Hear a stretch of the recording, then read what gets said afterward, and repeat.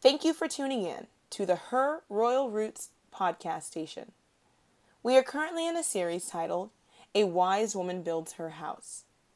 Lessons are taught by Huldah Dawid or a special guest bringing insight to the Hebraic understanding of what it means to be a wife, mother, or a woman in a Hebraic community.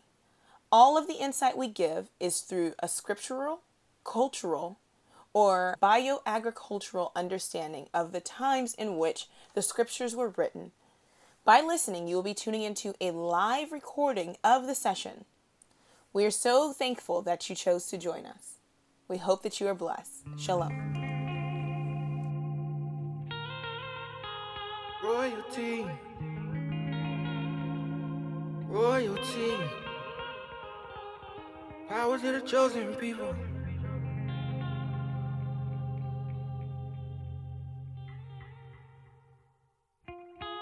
Bible in my hand, word inside my heart, and pain before my eyes. Broken people wanting to believe in something, looking for a light, trying to find the truth. Heavenly Father, we come to you right now just asking that you give us quality time in your word, that what you share with us is able to permeate down through our minds into our souls, that we're able to take it and apply it and carry it out and share it with someone else where they may need it also. We ask that you would just bless our teacher and that you will give her the right words to say to convey the message that needs to be heard by us. We ask that you just watch over those who are still traveling, and that you also watch over us as we travel back to our respective places at the end of this lesson. Amen. Amen. All right, ladies. So I've been handed the baton today.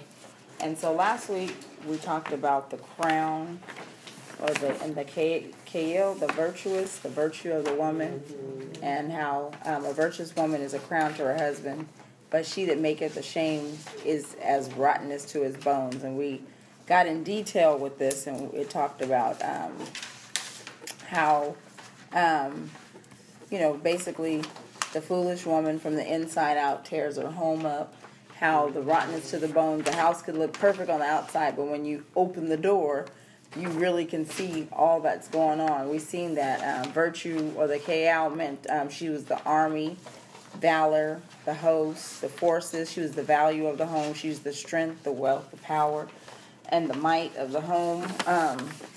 And so we want to just kind of go into, today we're going to look at the hair and how that's also been deemed as our crown, and how it's our crown of glory. We're going to look at with what glory means. Hair as we call it our crown, and we're going to talk about the different crowns that we wear throughout our stages and phases of life as we go through as in womanhood, going from even a young lady, a maiden, or young girl to an elder, and how that's supposed to look as well. We know that our covering and how our coverings communicate and express our identity. So we're going to talk about that, how our coverings identify us. We can tell a lot by person's adornment. Even if they're your covering, there's some things that can still be revealed. They tell whose we are and who we are. Our covering also conveys our identity. A lot of times our covering, our head covering, identified us nationally, and as well as duality, our nationality, who we belong to. We're identified by who we submit to and who controls us. Last, our hair is our protection and our glory. So much can be revealed by the things we deem insignificant. Because, you think about hair, you don't think about, that's just hair. But everything has a purpose. So just to open up a little bit, hair and our head and our covering. Hair was a sign.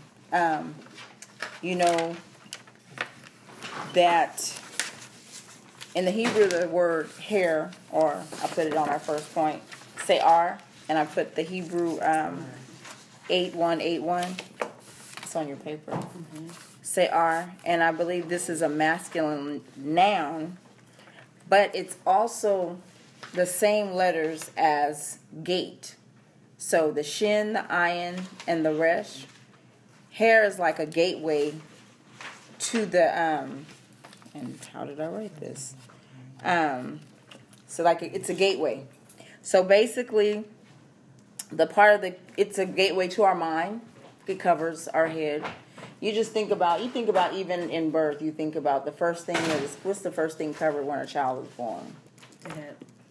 And you're told just medically, they say, oh, well, because, the baby, the heat escapes the head really fast. It's hard to keep their body temperature in. And then if you look at other nationalities, like if you look at the Hindi and the natives and a lot of Eastern cultured people, even Pacific Islanders, a lot of people have to learn cultural context and cultural practices, even in medical fields. When the children are born in some nationalities, you can't touch the baby's head. Yeah, the parents have to touch the baby's head or their feet. You can't touch that first. Absolutely. First. And so the father or the mother or whatever has to be the first to touch the baby, and then they have rituals and symbolisms and stuff that they do, and they might tie a cord on the baby's wrist. And we, as we go into, we'll talk more about that too. So our covering, our hair is our covering. And there's another word, I'm not going to talk about that right now, but the human mind also is protected. We have our mind is protected by just the way that we're intricately made, our brain, our mind. And we know that our mind, or the seat of our emotions, the hidden parts, they say, guard your heart. You see that with all diligence, for out it flows the issues of life. But when we remember that mind, or our heart, really is our mind. So it's leb, it's the lamet and the bet. So that is the seat of our emotions, our mind, our heart. Out of the abundance of our heart, we see that in Matthew 12:34. Out of the abundance of our heart, our mouth speaks. So our hair has so many different functions. I was just looking over some things, and it talks about the hair being antennas. If you look at in the animal kingdom, you look at the lion, and the lion, people just think, oh, his mane, that's just an adornment. It's just something that's on his face. Every animal has a covering and has hair, and everybody, like mice have whiskers. It's their antennas. They say mice, they really don't have really good vision or eyesight, so they usually crawl along baseboards and sides so that they can, I know, right, gross, feel their way through wherever they're at, through the house. So that's why you usually see them scurrying along the sides. Oh, me either. But their antennas. How much more for us is our hair then, if it's a covering, and women as glory and our covering, protection, covering our head. Anyway, when you look at the animal kingdom, the lion, his hair serves as an ornament, so we think, but it's also a signal and a sign of his health. It talks about his health. I know, right? But the mane, even the condition his mane is in, reveals his health. And think about that when another animal is checking him out. Like, oh, he has a dark, and a lot of dark-maned lions are really becoming extinct. Not extinct, but they're very rare to see because of the nutrients and the different changes in the climates and the food and stuff like that. But same with the lion, his mane and the health of his hair and his mane it's an antenna, and it protects and tells him when there's danger and certain things. You always hear women have a sixth sense, or they know this, they know that. Your head, and we talked about that last week too, about the mind, keeping our minds clear. We think about hair just being an adornment, but it's more than an adornment. It has a function, and symbolically, that everything that we see physically has a symbolic meaning for spirituality. it reveals itself in 3 different ways. It manifests itself, just like our words manifest themselves, because they start in our head or in our heart, and then we say them we think on them, we say it with our mouth, and then we usually act it out, because once you say it, every cause and effect, every action, there's a reaction. So if we have thought something or thought a thought, and then we engage with someone, there's going to be some recourse, something done back, and then we're going to end up with the situation one way or the other. We're going to have strife. We're going to end up with discord, and then you're going to have to. Then you have to work through all the other stuff where might have to be some reconciliation. But were you thinking of saying? Okay. So when we think about that part of it, also hair. When we think about Samson and Delilah, you remember his hair. He had the 7 locks, and his strength. He was born with a Nazirite vow. As women, we have a vow because the glory of the woman is her hair. We see that in Scripture, and we'll get to that Scripture a little bit later. But he had a vow, and in the hair, there's so much more to it as you're learning, as you go into it. The hair had symbolic also connotation as well, because the hair absorbed energy, and it was his strength. And so the men wore locks, and they fought, and they would tie their hair up to contain the energy in the top of their head, because the heat and energy was lost out of the top of the head. Your hair absorbs your body, your skin absorbs vitamin D. So again, you can tell a lot about the condition of a person. Just like out of the abundance of your heart, your mouth will speak. We have another vast organ, which is our skin. That tells a lot on us. Our hair and our skin can tell a lot on us. You can take a corpse and take a piece of the hair. You think about it like when you think about witchcraft and all this crazy stuff. But you can. That is, the DNA of a person is contained in a follicle, in just one follicle of their hair. It is an extension of your... it's an extension of your nervous system. It's an appendage of your skin. It's not alive anymore, but everything about you is a marker in that. So your hair tells on you. Your skin tells on you. That's why they dig those mummies up. That's why they can tell you the markers of this person and that person and what nationality this person. Why do you think they got the mummies? Seriously, though, right? Think about it. You think about it.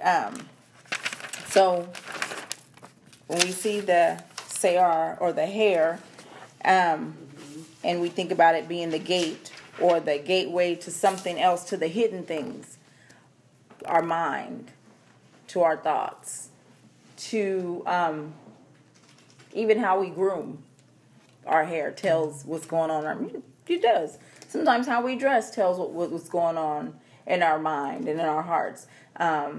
People always do that. Well, they would do it a lot in the Christian church too. The first thing they want to do is they want to change how you put your clothes on. You can't cover up what's in my heart. It's, you just got to be modest. But to become modest, first of all, I have to have a leg transplant, like Marika taught one time. You have to have a heart transplant first. I have to have a change of heart before you can put whatever you want on me. But in my heart, if there's still darkness and hardness going on here, I don't care what you put on me. Like they say, if you put a pig on a wig, it's still a pig. A wig on a pig is still a pig, right? So the same thing. Also, we looked at the scriptures. I put them there for you too. So we have Matthew 12:34, Luke 6:45. It talks about out of the abundance of the heart, and Jeremiah 17:9. How our heart is deceitful and wicked above all else, and Philippians 4:8. Whatsoever things are lovely, we think on these things. Our hair is a form of protection. It protects us from the radiation. Protects us from, we have it all over. We have our eyebrows, protect our eyes from sweat, our eyelashes, protect certain things from getting in. And then I don't want to go as deep as I'll probably go off record with that, with some of the things that I saw. But it's just interesting. It's really interesting the things that we deem not important or that we have. Western culture has really ravished our understanding of ourselves culturally, being Eastern people, having Eastern customs. Even when coming over here, when they came and the indigenous people that were here, they had Eastern perspective and Eastern hospitality. And the things that they did, it seemed weird to them, but they adopted their practices and told them they were savages and wicked for doing them. Yeah. But they used them to their advantage. Mm-hmm. They stripped the things from them and used it to their advantage. Hello. The next part is da'at, or hidden parts. Another part, thing about our hair and covering, protects our hidden parts. It's for protection. That's why it says the wife. It says the wife is the glory of the husband, but she that maketh a shame is rottenness to his bones. But in order for her usually to reveal the ugly, she's without a covering. You know, our hair also identified that too, because when it talks about it in, you see it in the Brit Kaddish where it talks about when the woman prays, she's to cover her head and she's to have a covering. We have to think about in the times of the Corinth church, they thought prostitution, the temple prostitutes existed. So they had real weird things going on. So again, their identity was revealed without their head becoming. It became a distraction because the women shaved their hair or cut their hair short when they were in prostitution. They wore short, shaved haircuts. Bald. Mm-hmm. And so they just cover your head because it's too much distraction now. Okay. Now that you've adopted the walk and you come into the way, cover your head up so that you don't become a distraction to those that are in the walk and are. So I was thinking that Paul probably did that writing because you had probably some temple prostitutes coming to know the Messiah. Mm-hmm. And because of that, like you're saying, it is a distraction. So he mentions that there needed to be a head covering. They couldn't put another piece of hair on, but they could wrap their head so that their head was covered. Until their hair grew back. And also the shaving of the hair was this. When an enemy subdued another nation, what they did was, to show ownership, they removed the hair from the person's head. They took their hair off your head, shaved your hair off your head. Now you are subject to me. I'm your covering. And then until when your hair grew back. Go ahead, what you were going to say? No, that's Paul, where he got that from. It's twofold. Part prostitute, but part of it is a noble thing also. But it wasn't always negative. So Deuteronomy 21:12, and we went through this, says, when you see a beautiful woman among the captives, and you want her to marry her, what you're supposed to do is you cut her nails and you make her shave her head off. And she also, her hair, yes, not her head, shave her hair off, and cut her head off, let her head grow back, shave her hair off, and she's also supposed to remove the clothes of her captivity, right? Yes, and remain in your house until the hair grows back. Right. So if you talk about a custom of people who were single, she's supposed to mourn her parents. So if you talk about a person who was single, who came into the truth of Messiah, and they saw this custom, then they would want to follow it. So I am under the gods of my family. I am under these. I want to put myself under Yah. I don't have a husband because that whole passage is dealing with order. Yah is the head of the man. And so he's talking about the married people and how they are. And so a lot of single women, they would say, okay, I'm going to cut my hair, cut my nails, I'm going to wrap my head. And it shows that now I am living under the authority of Yah until a man comes. And then now I'll be under his authority and I can uncover my head so that it shows that I don't have authority.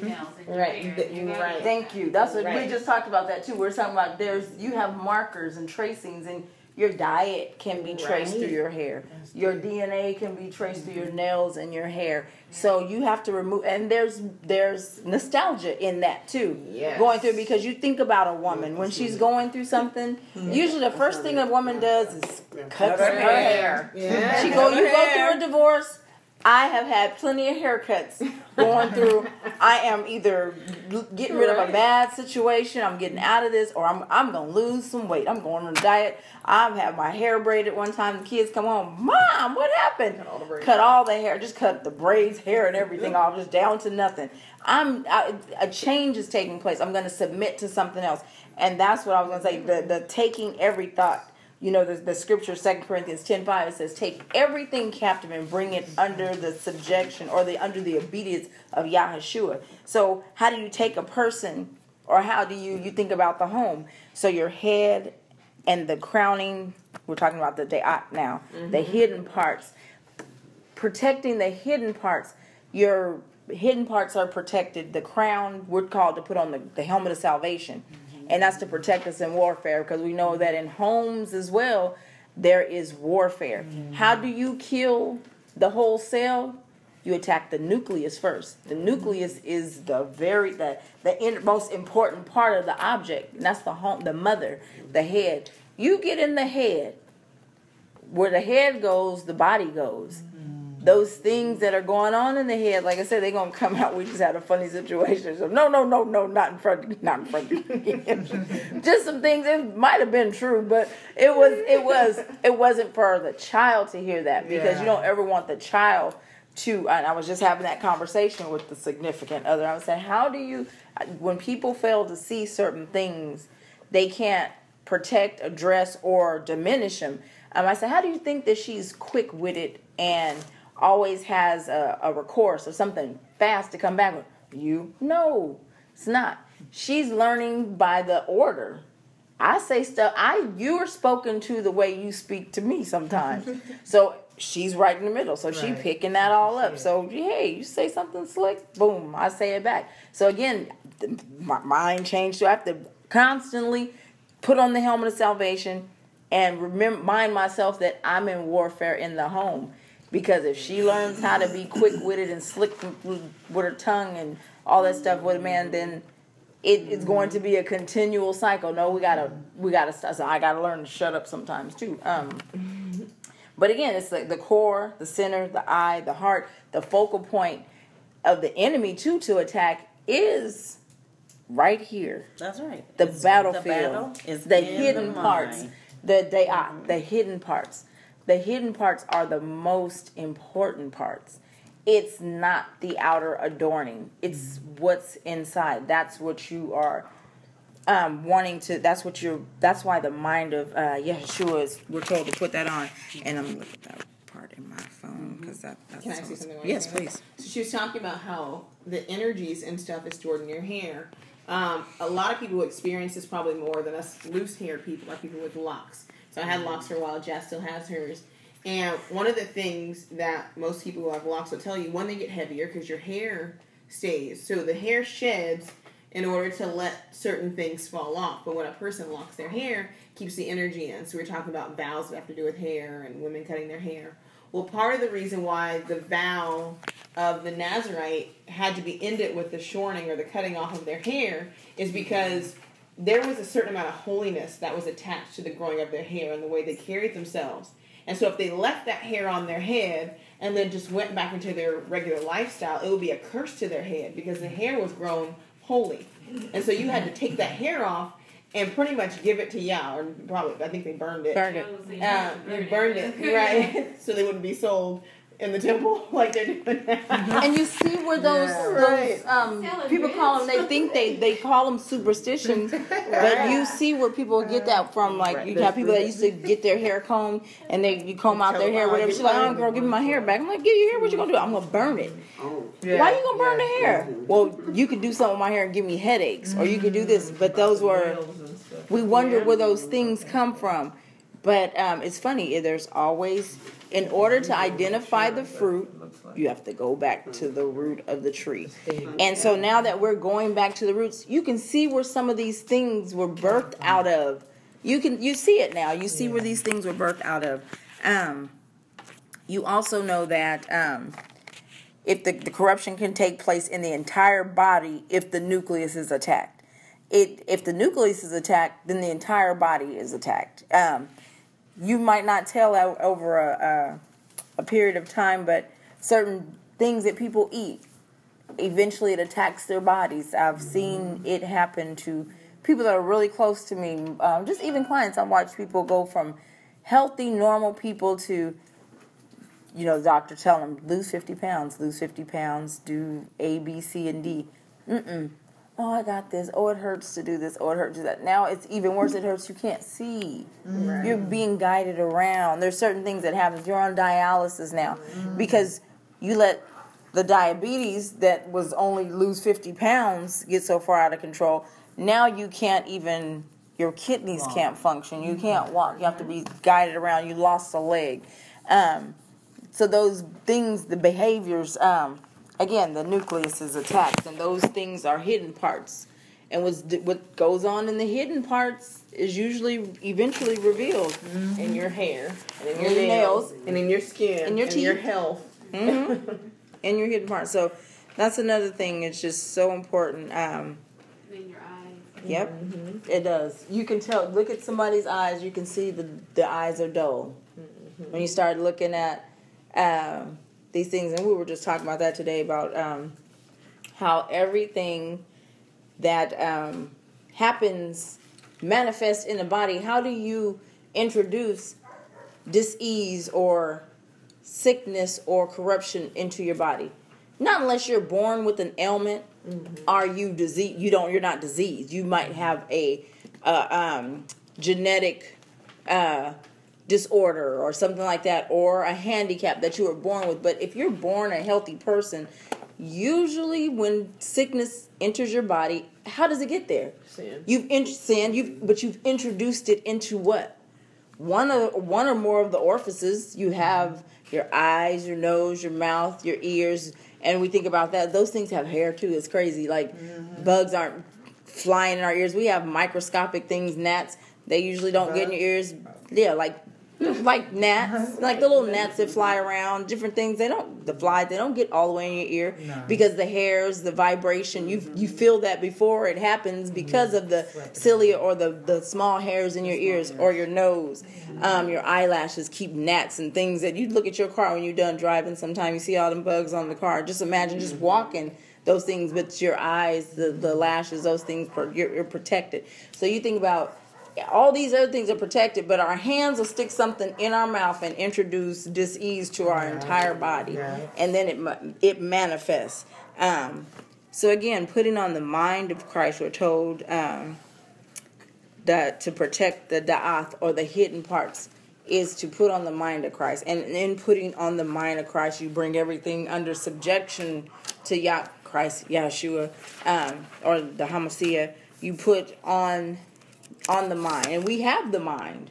We've been given the mind when we walk in the way and we adopt the ways of Abraham, Isaac, and Jacob. Then we are given the ruah, the ability to do the things that we've been told to do. He said he wrote it on stone first, and now he's written it on the tablets on our heart. So that takes us to our. I did put the scriptures there too. Proverbs 9:10 and Ephesians 6:17. Can I add something before you switch? So she talked about how the eyes and the ears and our noses have these hairs.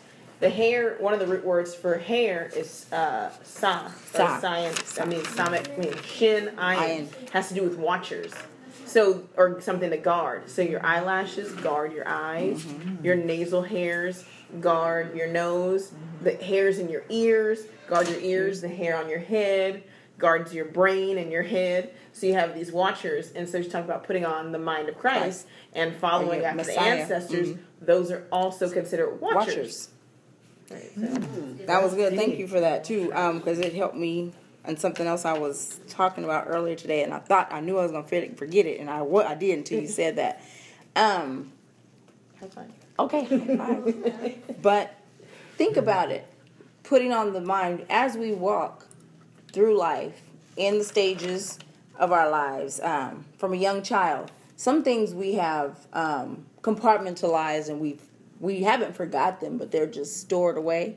We haven't dealt with. But there's things that you've seen that you never cannot see. You can't unsee what you've seen. You can't unring a bell. You can't unhear what you've heard. You can't. So that's why you hear about it's in Scripture. Your eyes are the gateways to the soul or to the nefesh. Be careful your eyes, what you see. The kids said, be careful little feet where you go. You can't ungo where you don't went. You cannot. You can't. You can not think about it, but once you've gone there, you can't come back. Right. You can't say, I never did that. No, you did it. You can't unhear what somebody has said to you. People say sticks and stones, that's a lie. That's because a lie. The words hurt worse than the actual. I'd rather get a whooping sometimes than somebody. Right. I'd rather get a whooping than you talk to me. That's how I used to be. Like, can you just whoop me now? I'll take the beating for 500, Alex. You gonna let me? You gotta give me the whooping. And I'm gonna be locked in the room, and you want to talk to? Can you just whoop me? Because I don't want to. You're gonna keep coming back. I'll just take the beating. Hands up. You can't. You know what I mean? The things that are said. And the things that you say, you can't take them back. Once those words are put out, they are forever out there. And they go to perform that which, just like y'all said, my words do not return to me void. So we talk about that too. They go to perform that which you sent them out to do. And at that time when you mad and you said, Not good. Not good. You can't get... Yeah. You have to stop them. You have to stop your words. Right. And That's a good one. I was reading Psalms 141 that David was saying, Lord, put a guard over my mouth. Yeah. So 141, I need to write that down. 141.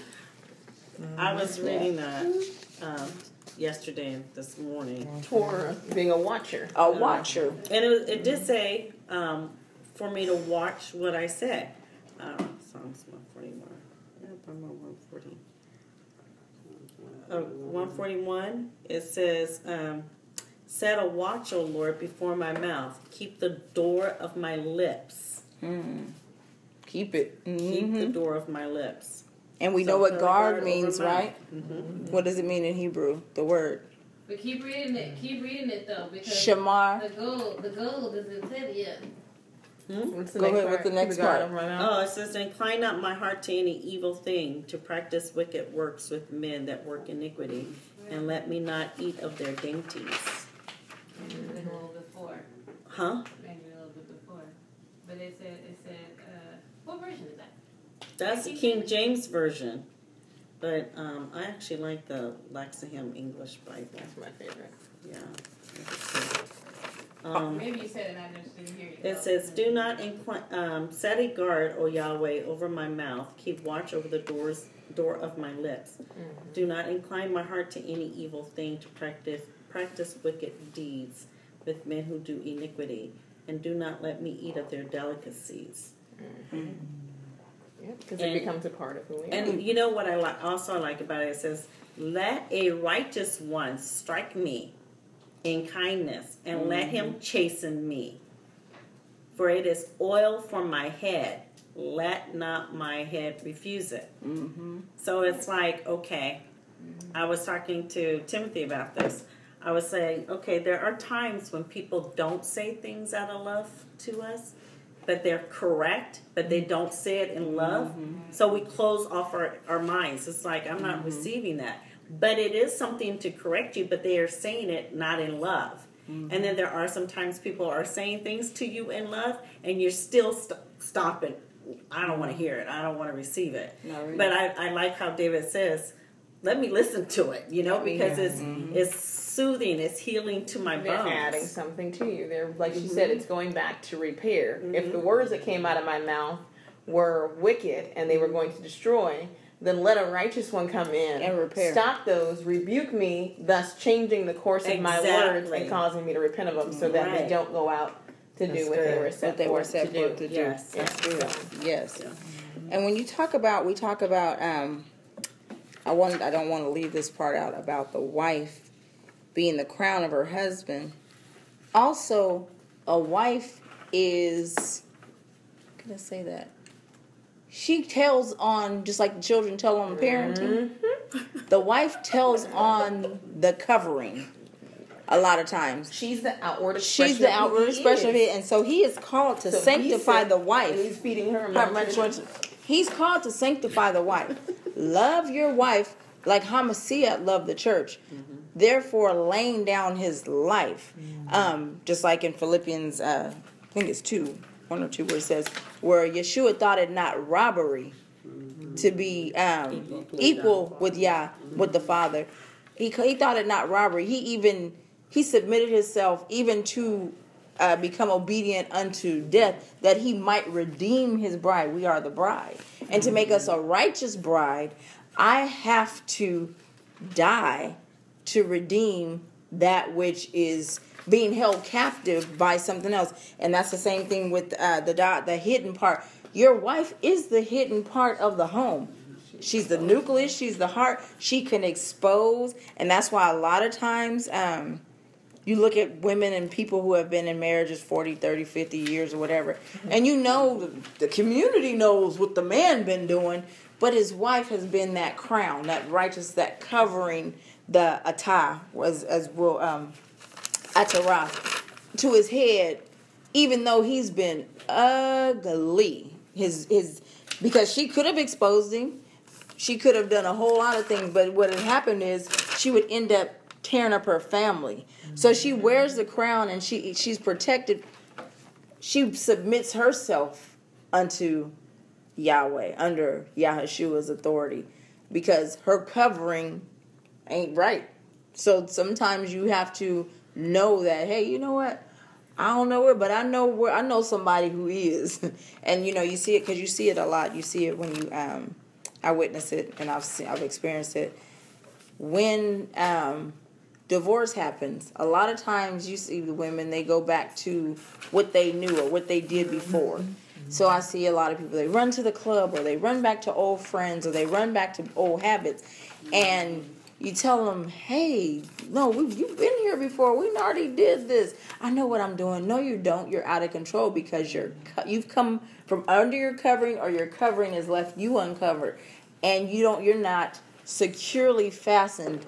And that's what the meaning of faith is. But what is the Hebrew word securely fastened? The letters evolve, but it's enuma. Enuma. You're not securely fastened to anything. Because even if my roof fly off, in the earthquake they say, if the roof coming off, you get under the table. Submit under something or someone that has more weight than you do, that can hold you down. So that part of the da'at, that's what I just wanted to put that part in there. And we'll go to the next part, which is, it says the woman is, or her hair, and the woman is the crown or the glory of her husband, the kabod. Kabod. Glory or weight. The kabod means, you remember in, I forgot what scripture that was, where I think it was Samuel, and it was where Ichabod, where the spirit had left the building, the glory had left, the presence of Yah had left the building. So we know that our glory is our weight. It is also the heavy or grievous or the rich or the burden of who we are. Like Yah, the weight of his words are just the fact that it's unsurmountable. You can't even weigh him and who he is because he's so much. But our hair or the glory of our of who is is the glory of who we are.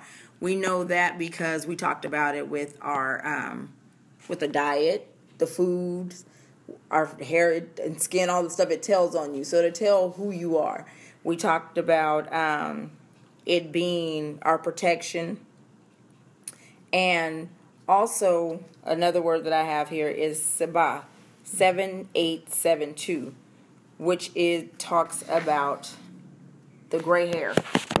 Sabah. Oh, what does it say about gray hair? I want to know. Yeah. Because I'm letting my gray hair show. Mm-hmm. Yes.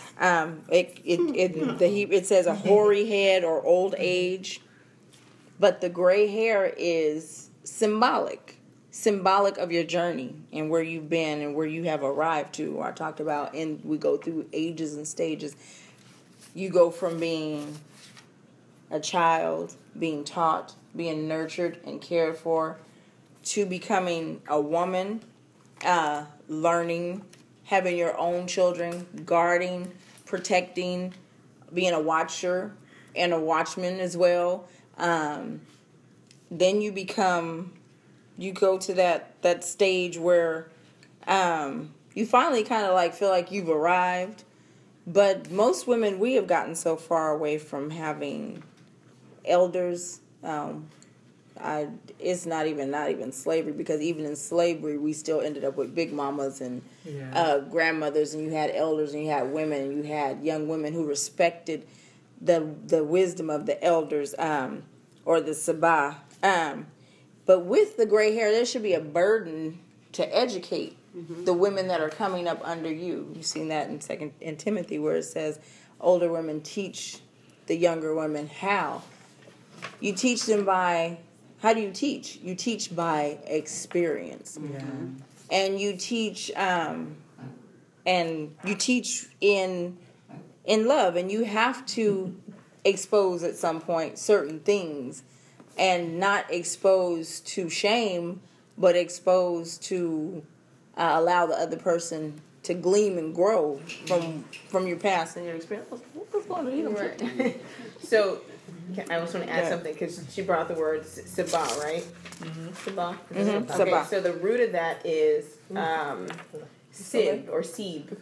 And it literally means to turn or to return. So when a woman is gray, it means that she's completed a cycle.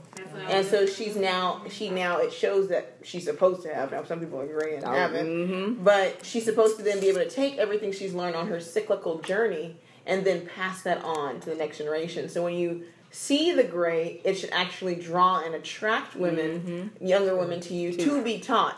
We don't necessarily have to seek out the women to be taught. The gray and the wisdom and how the woman carries herself with this crown of Sabah, right, makes people then come to her. It is, and it's funny because when you see a woman who's gray and she has like this like regal, you've seen them, they're there, you see regal, them. And it almost makes you go, wow. Yeah. Right, it makes you do that, and you want to know. I want to get in her head. That's what I was going to just say. That you just took the next thought out of my head. No, because I was saying that the adorning with the gray hair talks about the graying years of the gray head. You look at Proverbs 16:31. It talks about folly and wisdom. Go ahead. You want to read it? I'll look it up. Keep going. Gray hair shouldn't equate to folly. You know what I mean? So if that dog right there meow, I know something wrong. It's all out of whack. You know what I mean? It's not what it looks like. And so I always say that. I said, I say it a lot now. I have a filter, but I just have a way of saying things. I mean it. I don't mean to be funny, but I say, like, silly old women were silly young women. And some of them never just grow up. Right. You don't just get old and stupid. You were stupid young. Yes. You know what I mean? You do. You're like, old and silly. You know what I mean? Like, you see it. I see old, foolish women rolling joints on Facebook, fighting out in the middle of the street with sticks, beating each other over cigarettes. You see it, and I'm like, they didn't just it didn't just they didn't just wake up and arrive. They're stuck in a cycle. Yeah, that's the thing. yeah, that the is so cyclical. We are every round goes higher and higher, and we talked about that with the breaking of the cycles, and Marika talked about that also with the right here with the prolong, renew, and return. Prolong, renew, return. It is there are cycles you have to go through. We have to break some cycles. There are things. Unlearning things are just as hard as learning them. It's easy to stay the same. Yeah. It is. It's easy to get mad and flip foul and talk foul and do this. It's easy. It's harder to restrain. I say sometimes I know I have a mouthful of blood, biting my tongue, not saying certain things, not acting out certain things. Sometimes I literally cried like, oh, she cried. No, I'm not crying because I want to do something really stupid to you. Like, I'm not crying because of you. Yeah. No, I'm not. It's not that. I know that there are cycles I need to complete. There are things that need to be seen, and there are things that I need to show somebody. I need to show them that there is a different way. So go ahead, babe. I just wanted to add to what Rick was saying, and just when you're completing that cycle, when you're in the gray hair pro and you're preparing for the other side, you have to be able to identify the energies, because they won't know until it's too late unless you tell them. Right. Thank you. Yep. Who won't know? The generation that you're supposed to. Oh. When an elder dies, a library goes with them. Yeah. If you don't sit under them, that's good. So that's your verse. Go ahead. You want me to read the verse and then you Go want ahead, it? yeah. Okay, so the verse says, the hoary head, or the Sabah, is a crown, or Atara, of glory. And this word glory in this sense deals with, but it means beautiful. It's beautiful if it be found in the direct or on the path of a righteous person. Mm-hmm. But look how foolish it is when you see 30, 40-year-olds, and I'm not talking about gray because they're just genetically predisposed to go gray, but they've lived a hard, rough life. And it shows, and it's ugly. Mm-hmm. And so you can see the difference, how Scripture contrasts that. Right. And I don't know if you said it, but correction. Right. She mentioned that it is, if it's found on the person that's righteous, then you know when you come to this person, they can show you to the same path that they've gone down. But a foolish person is only going to draw you into more folly. They're just better at the folly. Yes. Right. Because the way, especially us, the way we learn is through experience. Yes. Mm-hmm. Not necessarily what somebody sat down and told us, but what we didn't actually see. Right. And when you get old and you are able to see what your words and what your actions have brought to life, you have to then subdue them or nurture them. And make sure that when you cross over, they're still cared for, and the things that they need, in other words, like with seed saving, in other words, the good stuff, you got to make sure they know how to care for it, and that they treasure it and they pass it down. Because it's the process we're getting to. We got to mature. Yeah, it's almost like right now, I'm an academic coach. I sort of had to wiggle my way into that, but anyway, and it's because I want to share. I'm always told, wow, you're the best SDC teacher we've had in this whole school district. Well, why aren't you using my knowledge? Why aren't you doing, I have an abundance of knowledge to give you guys. So now this year, I'm an academic coach. So now I'm able to spread the information. And we got a whole lot of brand new people who haven't even been in a classroom before. Yeah. So I have the knowledge. And so now it's like I have people where I'm sharing that information with them to embetter them, but I know I'm not going to always be there. And I want the work to go forward. Yeah. Yes. Yeah. So that's good. And Deuteronomy 6 tells us 6 and 7. We're in that. But and you shall teach them diligently to your sons, and you shall talk to them when you sit in your house, and when you walk by the way, and when you lie down, and when you rise up. And you shall bind them as signs on your hands, and they shall be as frontals on your forehead. It's a trip when you talk about the forehead. Talk about the forehead, frontals on your forehead. We all talk about the pineal gland, right? Yeah. And we wonder why sometimes we see in Eastern culture, we see the Hindi women with their the third eye. But your forehead, Yah even made that a certain way. It's porous. The bones in the forehead are porous to absorb the light, to shine into the pineal gland. So when he's telling you these things, everything is purpose. It has a purpose for that. And I designed you for that very reason. For it says, because if the eye is dim, the whole body is dim, right? So how does the light get in? Because you know by with your eyes, you cannot directly look into the sun. You'll burn your retina, the UV rays.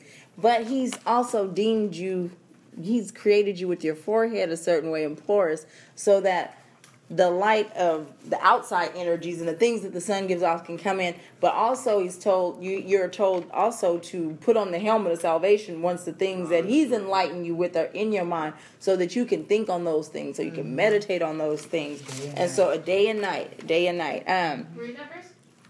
Which one? The one you're talking about. Oh, where it says, bind them as a sign on your hand, and they shall be as frontals on your forehead. That's 6-8, 7-8. Bind them as a sign on your hand, and they shall be as frontals on your forehead. So that's interesting. Go ahead. Oh, go ahead. Go ahead. You probably. He's talking about Torah because we know through Psalm 150. What's the longest Psalm? 139. 119. Talks about the Torah. The light is a lamp. I mean, the word is a light and a lamp.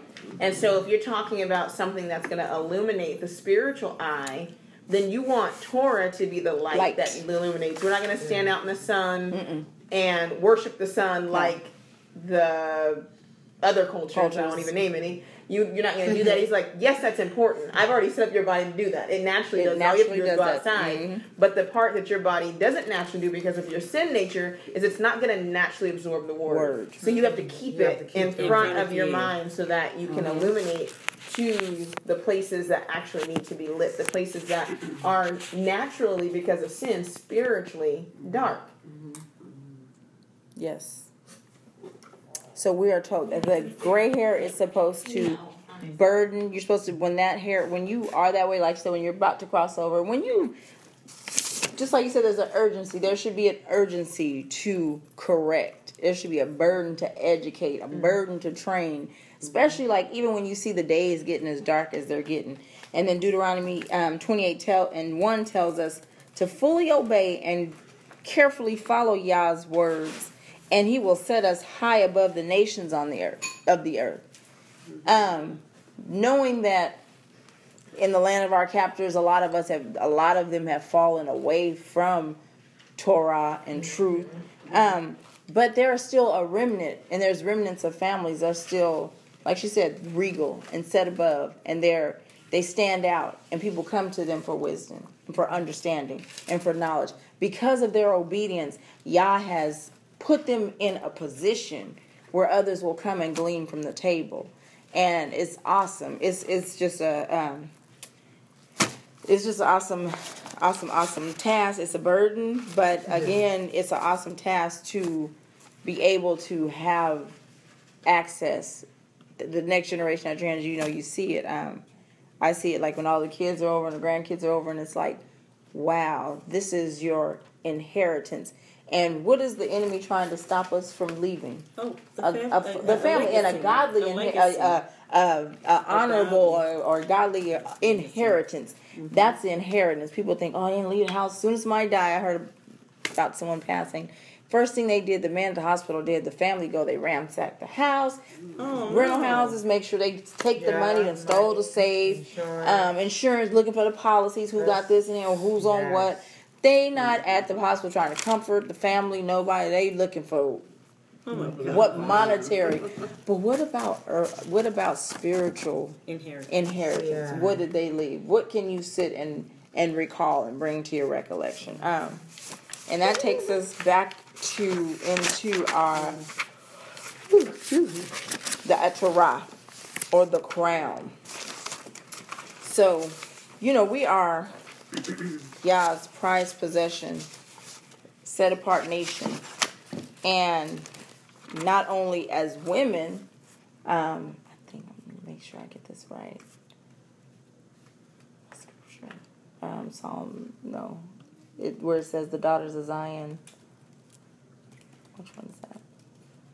What does it say?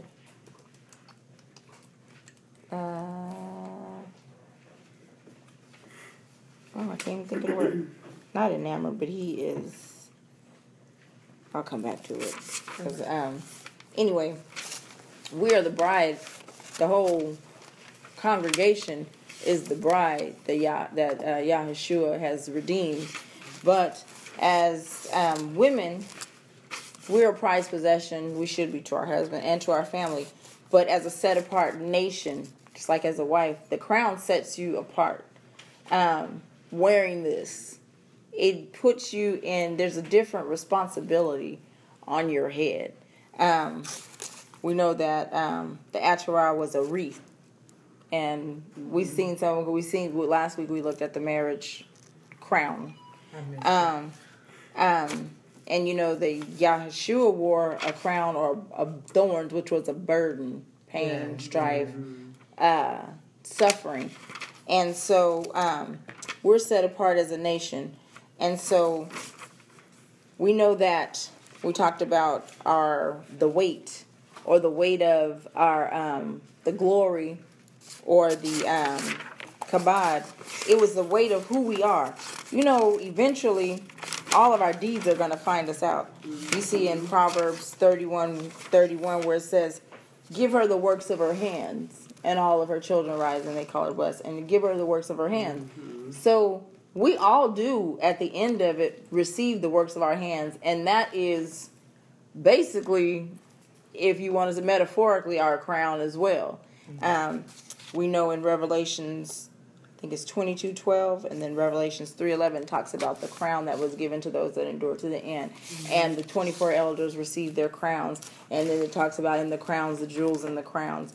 So you think about the thing, but we're going to take the crown and we're going to give it back. What is it going to look like for some women who the works of your hand, when you have to present the works of your hands back to the Hamashiach? Well, hopefully you have something. So hopefully you have something to give back, right? The works of your hands. So, or what is your weight? What was your? Because basically all we're giving back is what He gave us, right? Because the Spirit and the things that He's given us on earth, it's all the children, the position, the stewardship of children and grandchildren, and some people have great-grandchildren. So the stewardship of the things that He's given us, all are His for us to give back. And that's, we wear those crowns as well in life. Our, like I said, in every stage we wear our crowns. I have here, I don't know if I put them down on your papers. Yeah, I did. Matthew 5:12. Let's read those. So do you just change? Because I feel like, I don't know. I feel like since I came here, I went through all this that you just said. That's weird. It tripped me out. It is, I have an aunt who's 103. I think she just turned 103. 103. She's born in 1812, so she should be 104? 4, yeah. Who's that? Mine Gertrude. And she's still living at her 98th or 99th birthday. They were asking her some things, and she was saying, she said, it's a journey. It's not a marathon. It's a journey. You sojourn through this life. And if, I believe, she was, she dropped out of school. Well, she had to, when she was 8, 9, to help on the farm. Her mom was having babies. There was all kinds of things like that. So 3rd grade education, but self-taught. But then went on back to school and got educated. Played the piano, taught piano, all these things. But she's, as she said, you know, in her understanding, that's what she was saying. God is here. He's in you, and you do the things that you know are right. You know what I mean? She just is you just, when you listen to him talk, you say, okay. You decipher through some of that. He was like, not formally educated, but having the heart to know. Mm-hmm. And it is. It's to submit under her and sit and listen. Now she all scrabble down stuff is, you know, she's aging and thoughts and things are, that's part of just going on back to the father. You kind of, her mind is going. But I remember going and talking to her in her late 80s and early 90s. Like, oh, I still, in my mind, I'm 13. I'm sharp. I still can think. My body don't do what I tell it to do no more, but, you know, in your mind. So we know that our Atarah, or the crown, is a, everybody doesn't, it's a privilege. It's not, everybody don't deserve, we talk about that too, parents. Sometimes they don't deserve the things that, I don't even know, I don't want to say that the wrong way. Help me here, so I don't go all the way off the deep end. Oh, like, yeah, because of Yah has laws, and while we don't understand necessarily why they're carried out, even people who don't exemplify the behaviors in that, yes, and that should cause those things to be reciprocated, he calls us to do them anyway. It's just like prayer. You're not praying so that Yah hears you pray. You're praying so that you understand what you need, and you're confirming and conferring with him about the things that need to be done. Same thing with honor. You don't honor because you need it. You honor so that you set example for what they didn't do, so that your seed knows how to honor you. Absolutely, I'll honor you. That's it. That's absolutely what I was trying to say. Yes. Because you have to, because prayer is a process. It's part of a process. Mm-hmm. So you have to actually say things in order for them to be able to be manifested. Yeah. That's why Yeshua prayed. Mm-hmm. Right. It brings them into the universe. The words, like you send them forth, they do what they were sent forth to do. And so when you do deeds, and when you do certain things, you're sending forth, and we always use karma, but it's that thing. You're sending forth good seed so that it's scattered, and so that you can then reap, like you said, the crown or the jewels back that you also cast forth. They multiply into other people. So it could be negative or positive. It could be negative Yep, or it positive. says you reap what you sow. You do. Mm-hmm. So And if you sow negative, you're going to reap negative. Yeah, good fruit, bad fruit. Mm-hmm. And to go back to, I just wanted to touch on something last week and this week as well, submitting and to bring other things under submission. And even with our Atarah, we talked about Sarah, when she called Abram Lord. What she called him was Baal, or The Lord, or husband, or ruler, or the one that I'm subject to. And she spoke those things, like she said, she spoke those things into existence, because he wasn't always acting like, you throw her out to the wolves. No, go tell them you are my sister, because they're going to kill me. So, going on in there in that house. And they, and then we also talk about the elders. That was something else I wanted to touch on. With Moshe, and at the end of Deuteronomy, we'll see where he laid the laying of hands and the transference of the energy, and that's what the gray hair. But it said even Moses at that age was still as sharp and agile as a man as when he left Egypt. He could still probably break somebody's back if he wanted to. That's how in shape he still was. But it was his time. It was time to go. And so Now, does that have anything to do, like when he went up in the mountain or whatever, and he came back down, he was all white. Mm-hmm. The glory, the weight, what was upon him. That, but actually, not Or said he's shown his longevity, because all that is the way out. You should.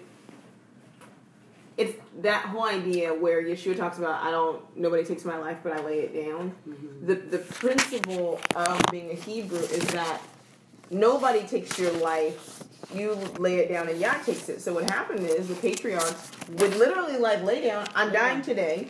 Like today's the day. Come in here. Let me bless you all because I'm getting ready to lay down and go to sleep. It wasn't this whole they died. Yeah, like, that sudden death I'm thing sick, and no. getting sick and your mind slipping and My all, work here is those done. are It says actually when things that are 9 times out of 10, especially the mind and the holes and right. dementia and Alzheimer's are plaque buildup on the brain caused by diet. That's caused by diet. So when those people were waxing strong and can still fight until 100 and even longer, it's because they lived a particular life. They lived according to Torah. So the better you live in Torah, the better your end days are going to be. Fluoride. Right. You lay down your life. And it said, and this is where she's talking about too. It said it said like Acts 13:36. Now when Dawid had served Yah's purposes in his own generation, he fell asleep. He was buried with his ancestors, and his body was decayed. He fell asleep. He just went to sleep. So the body decays when you die. The body's not necessarily supposed to decay while you're living. alive. Exactly. Oh, that's bad. It said so when he served the purposes of Yah, and that's the thing with our crown. We're supposed to wear these crowns until our purpose is served, and when our purpose is served here, we are supposed to. Then, again, the transference of the energy, the laying of the hands like they did. They would come in and hold my hand. You would see, I was just watching, I think it was Karate Kid. They were giving back. Come hold my, the father came in, he crossed his hands and made the sons hold hands, and he made them hold hands. They had been fighting. And he just went to sleep. He didn't have to say anything because they knew what he wanted done. Okay, bridge the gap now. We're going to.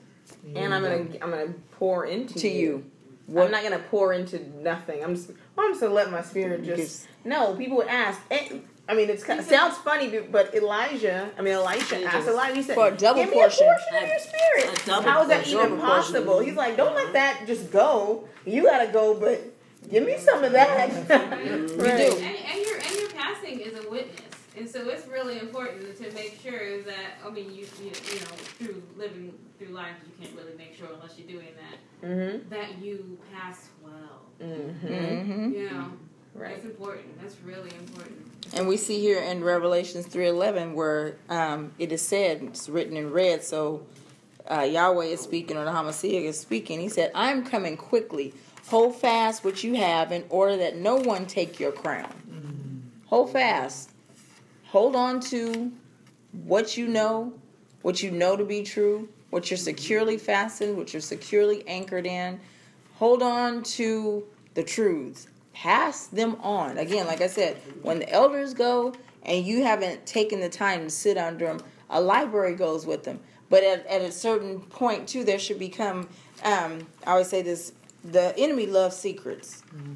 And he can torment you with your secrets, but you can be healed with the truth. The truth, it says the truth will make you free. Yeah. So the truth is not for everybody. I hate when people want to give a testimony, tell all their business, and I'm like wanting to get under the chair, climb in a corner and die. Because it ain't for everybody. You just give everybody something to talk about. You know what I mean? Right. But there is a such thing. That's why I don't believe in the whole witnessing door to door, knocking on the door. No, Yah sets it up. There are divine appointments. There are divine people that are invited into your life. Yeah. There are people that are around for such a time as that, and they are drawn, and they are, and it's not a one day thing. I know myself, case in point, I warm up to people. I don't just, you might think because I say a whole lot of words, you know a whole lot, and I'm just talking because you don't know nothing that's going on in my head. Because if you knew, you'd probably leave right now. Like no, I'm gonna leave. She is nuts. No, I mean, and then we do, because I was talking to my son, and teaching your children just in those things, the different crowns I have to wear, because I fight a lot. I'm very passionate, and I'm very about my kids and about people I love. It is. The grizzly mama bear. It's a mess. So my husband was like, you gotta let them kids go, they grown. And I'd have to watch, like I said, the whole tone, but I'm their mother until I die. Well, they 18, they grown. No, 18 is just like the bird, or like I don't have the innate like an animal. I push them out the nest, and if you fall and bust your head, I'm just down there, and then the cat, bird, dog, whatever come like eat you up. Eaglet. No, I don't do that. If I push you out to swim, I'm watching you swim from here.